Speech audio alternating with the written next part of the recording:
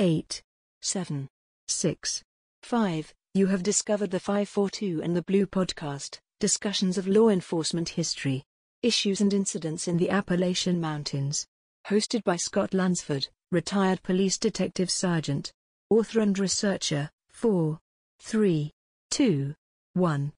Thank you, Victoria.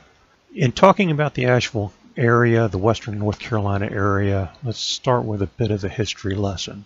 There is an old tradition that Asheville, Buncombe County stands upon the site where many years ago, before the Europeans came to this area and the Spaniards, a battle was fought here between two tribes, the Cherokee and possibly the Shawnee or the Catawbas, who were pretty much enemies at that time, were at war with the Cherokee on many occasions. There is also a tradition that the lands in this area were a neutral hunting ground for the Cherokee and the Catawbas, that individuals could come to this area without having to worry about being attacked, as long as they didn't establish or try to establish any settlement. The area was open to hunting and food gathering for both tribes under treaty. Whether that's true or not, that apparently has been lost to history. Before the arrival of the Europeans to this area, the land where Asheville stands now was most definitely part of the Cherokee Nation. Now in 1540, well-known Spanish explorer Hernando de Soto came to the area bringing the first European visitors, most of them not by choice, of course. This famous general and conqueror of Peru was at that time governor of Cuba.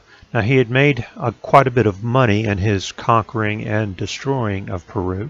The king made him governor over the Cuban island. De Soto also checked with the emperor and received permission to further explore this area. Charles V granted him the authority to do so. De Soto sailed out of Havana on May 12, 1539, which just happens to be my birthday, if anyone is interested. He set out with an army of nearly 1,500 men. That's a lot of ships and a lot of people. De Soto started on an expedition in conquest and discovery on the American continent. Most of the history of De Soto and his explorations and conquering is well known and documented. He proceeded on his journey up north from Florida, where he landed from having left Cuba. He moved up and discovered or found the Mississippi River, the mouth of the Mississippi. He crossed it. In his continued explorations, he found the hot springs in Arkansas.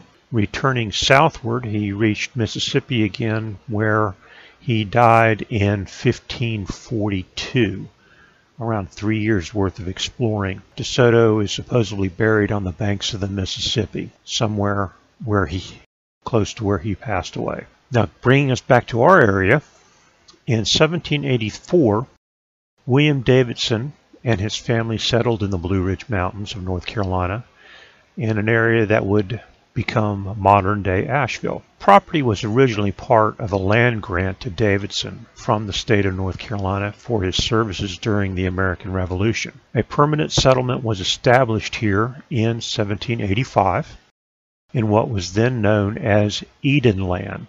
In later years, Daniel Boone was to pass through this area. Davy Crockett as well courted and ended up marrying Elizabeth Patton, a member of a leading Swannanoa family, the same Pattons that Patton Avenue is named for, Patton Avenue being one of the main thoroughfares in Asheville. Now on December 5th, 1791, William Davidson, with the aid of Colonel David Vance, and you'll see Mr. Vance's name come up again at the name of his son, who I'll talk about later, and in some more podcasts coming down the line. They established the surrounding area known as Buncombe County.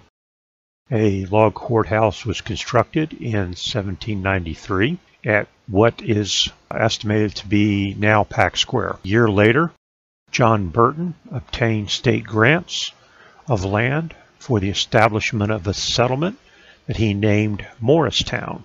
He laid out 42 half-acre lots, which sold for approximately $2.50 each. This new town was sometimes called Buncombe Courthouse after it was originally established, as well as Morristown. On the second day of June 1922, it's interesting to note that one of Asheville's streets in West Asheville was renamed for John Burton. Today is known as Burton Street.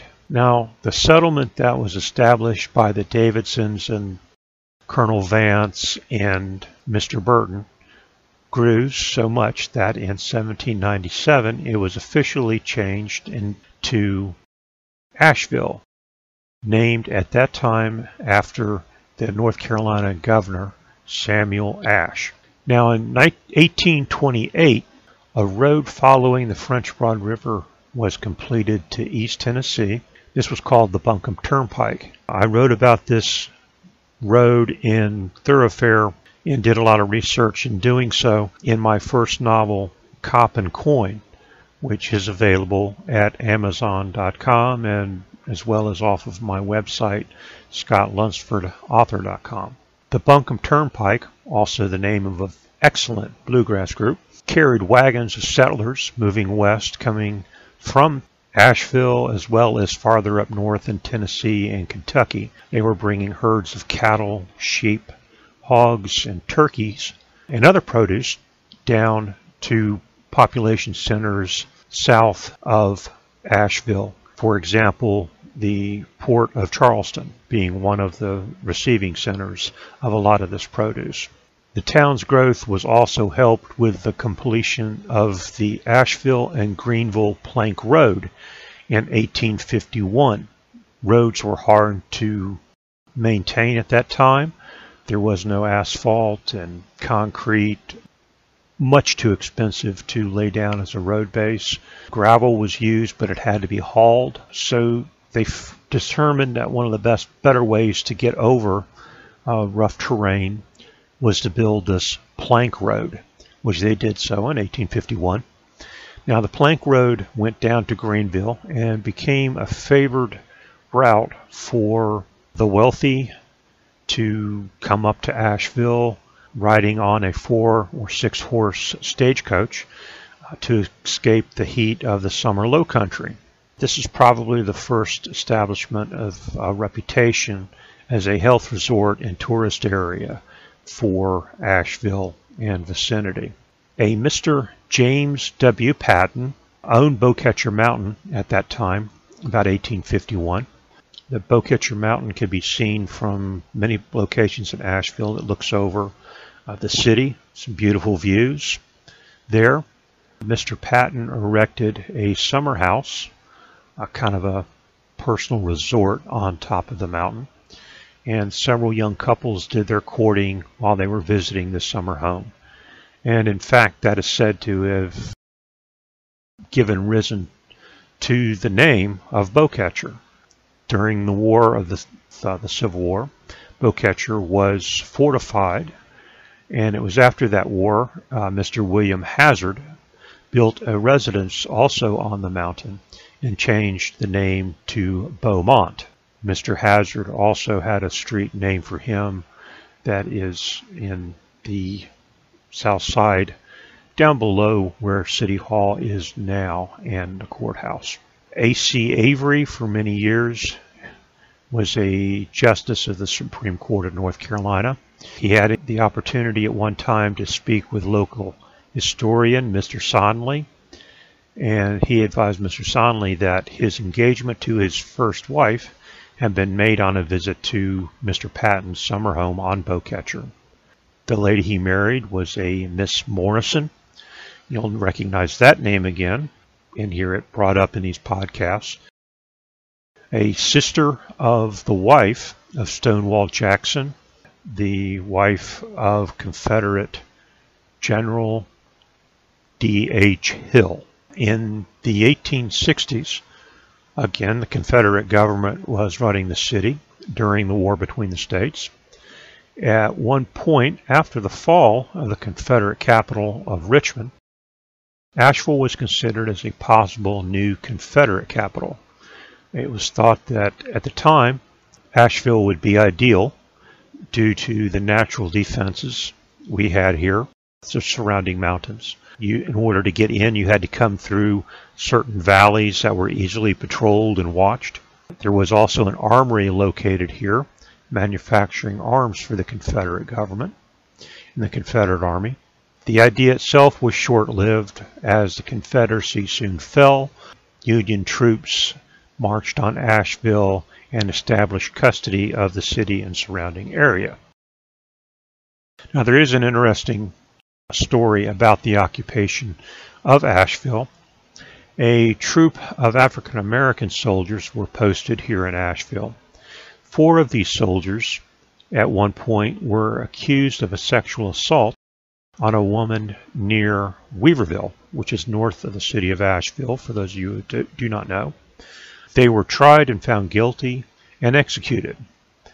During the military trial, the men were not allowed to give testimony in their own defense. Records indicate it was determined that because of their race, could not be sworn to testify in their defense.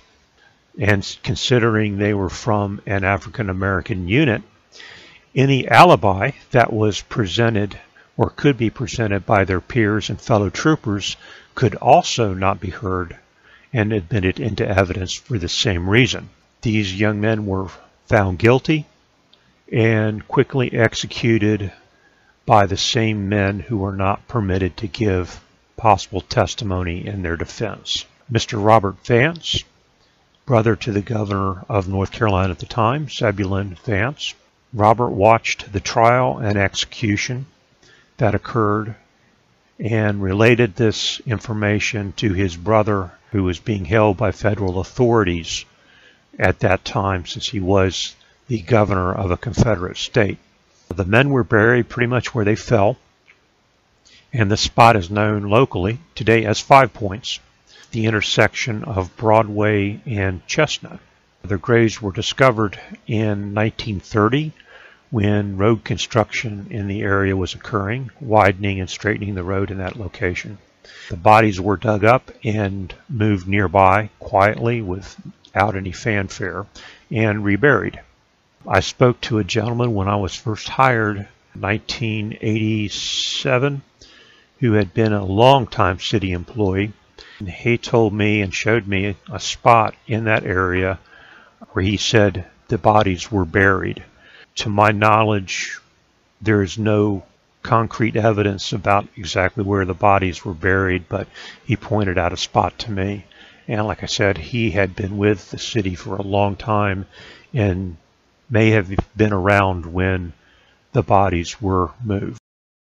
But that spot is called 5 Points. There are some historical markers there. I would highly recommend anyone checking those out. And while you're there, swing by 5 Points Restaurant. Excellent establishment. It's been there for a very long time, held by several families, and an excellent place to eat. Now, going back to our history, in 1878, because of railroad advances in Asheville and western North Carolina, the area acquired the descriptive phrase, the land of the sky. Now, this came from a book written by Frances Ternan of Salisbury. She was writing under the nom de plume of Christian Reed at the time. The nickname of the land of the sky quickly caught on and spread around the mountain areas and the communities here and helped cement our ties as a tourist destination. In May 1983, due to the more incoming tourists and visitors we had, it was determined that we needed to have some street lights established. Dr. J.H. Williams was appointed to be superintendent over city lighting, and his job was to make sure that there was enough lighting and the lighting was placed in the proper locations, and somebody went by and literally physically lit each street lamp at night. A town marshal was also authorized, and a location to store and impound cattle that were taken up for violation of city ordinances was also put together at that particular meeting. I imagine very similar to today when local governments impound or store vehicles for improper parking or blocking the way or hazard situations. Those vehicles are removed to an impound lot. Since the 1800s, there wasn't any vehicles. Horses and cattle and things like that were actually quite common in the streets. I imagine you had to have a storage facility for those conveyances as well. Of course, the 1890s to 1900s, we had an increase in competition on the railroads. The railroad business was giving a lot of very strong competition to the steamboat lines and the sailing business. If one wanted to come to Charleston from New York, before that you would take the steamer from New York to Charleston. Today, at that time, with the railroads, it became more desirable to take the train through the country, that area, and you'd be passing through different regions and cities and communities, also adding to the financial stability of those towns as well, Asheville being included in one of them. Today, Asheville continues to grow and adapt to the changing times and our changing population. On my next podcast, I'm going to be discussing the 1890s to 1900s again here in the Carolinas, talking about some of the ne'er-do-wells who have made Asheville home and some of the ones that just passed through. For example, Lord Bresford, known in real life by the name Sidney Larcellus. He's better known to most people around here as the Duke of Asheville. The Duke passed away here in Asheville from TB after a very short time, but he lingered on. He stayed here for close to 10 years in a mummified state, being embalmed because nobody picked up the body. We'll discuss why that happened and some of the adventures that the Duke had after he passed. I appreciate your time in listening to this podcast. If you have any questions or comments or would like to make suggestions, I'm always open to constructive criticism, especially by email because it's so easy to delete. You can reach me by my contact page on my website, scottlunsfordauthor.com, and I would very much like to hear from you. Thank you for your time, and I hope you've enjoyed this brief podcast and looking forward to some more in the future. Thank you very much. 5, 4, 3, 2, 1. You have been listening to the 542 and the Blue podcast. Discussions of law enforcement history, issues and incidents in the Appalachian Mountains. Hosted by Scott Lunsford. For more information on this podcast, go to scottlunsfordauthor.com. There you will find a link to the podcast website and information on Scott's books and how to order them. Scott can be reached through the message portal on the contact page. This is Victoria. Background theme. Mystery Sax by Kevin MacLeod. Incompetech.com. Licensed under Creative Commons. By Attribution 3.0. See license www.creativecommons.org/. Licenses by 3.0.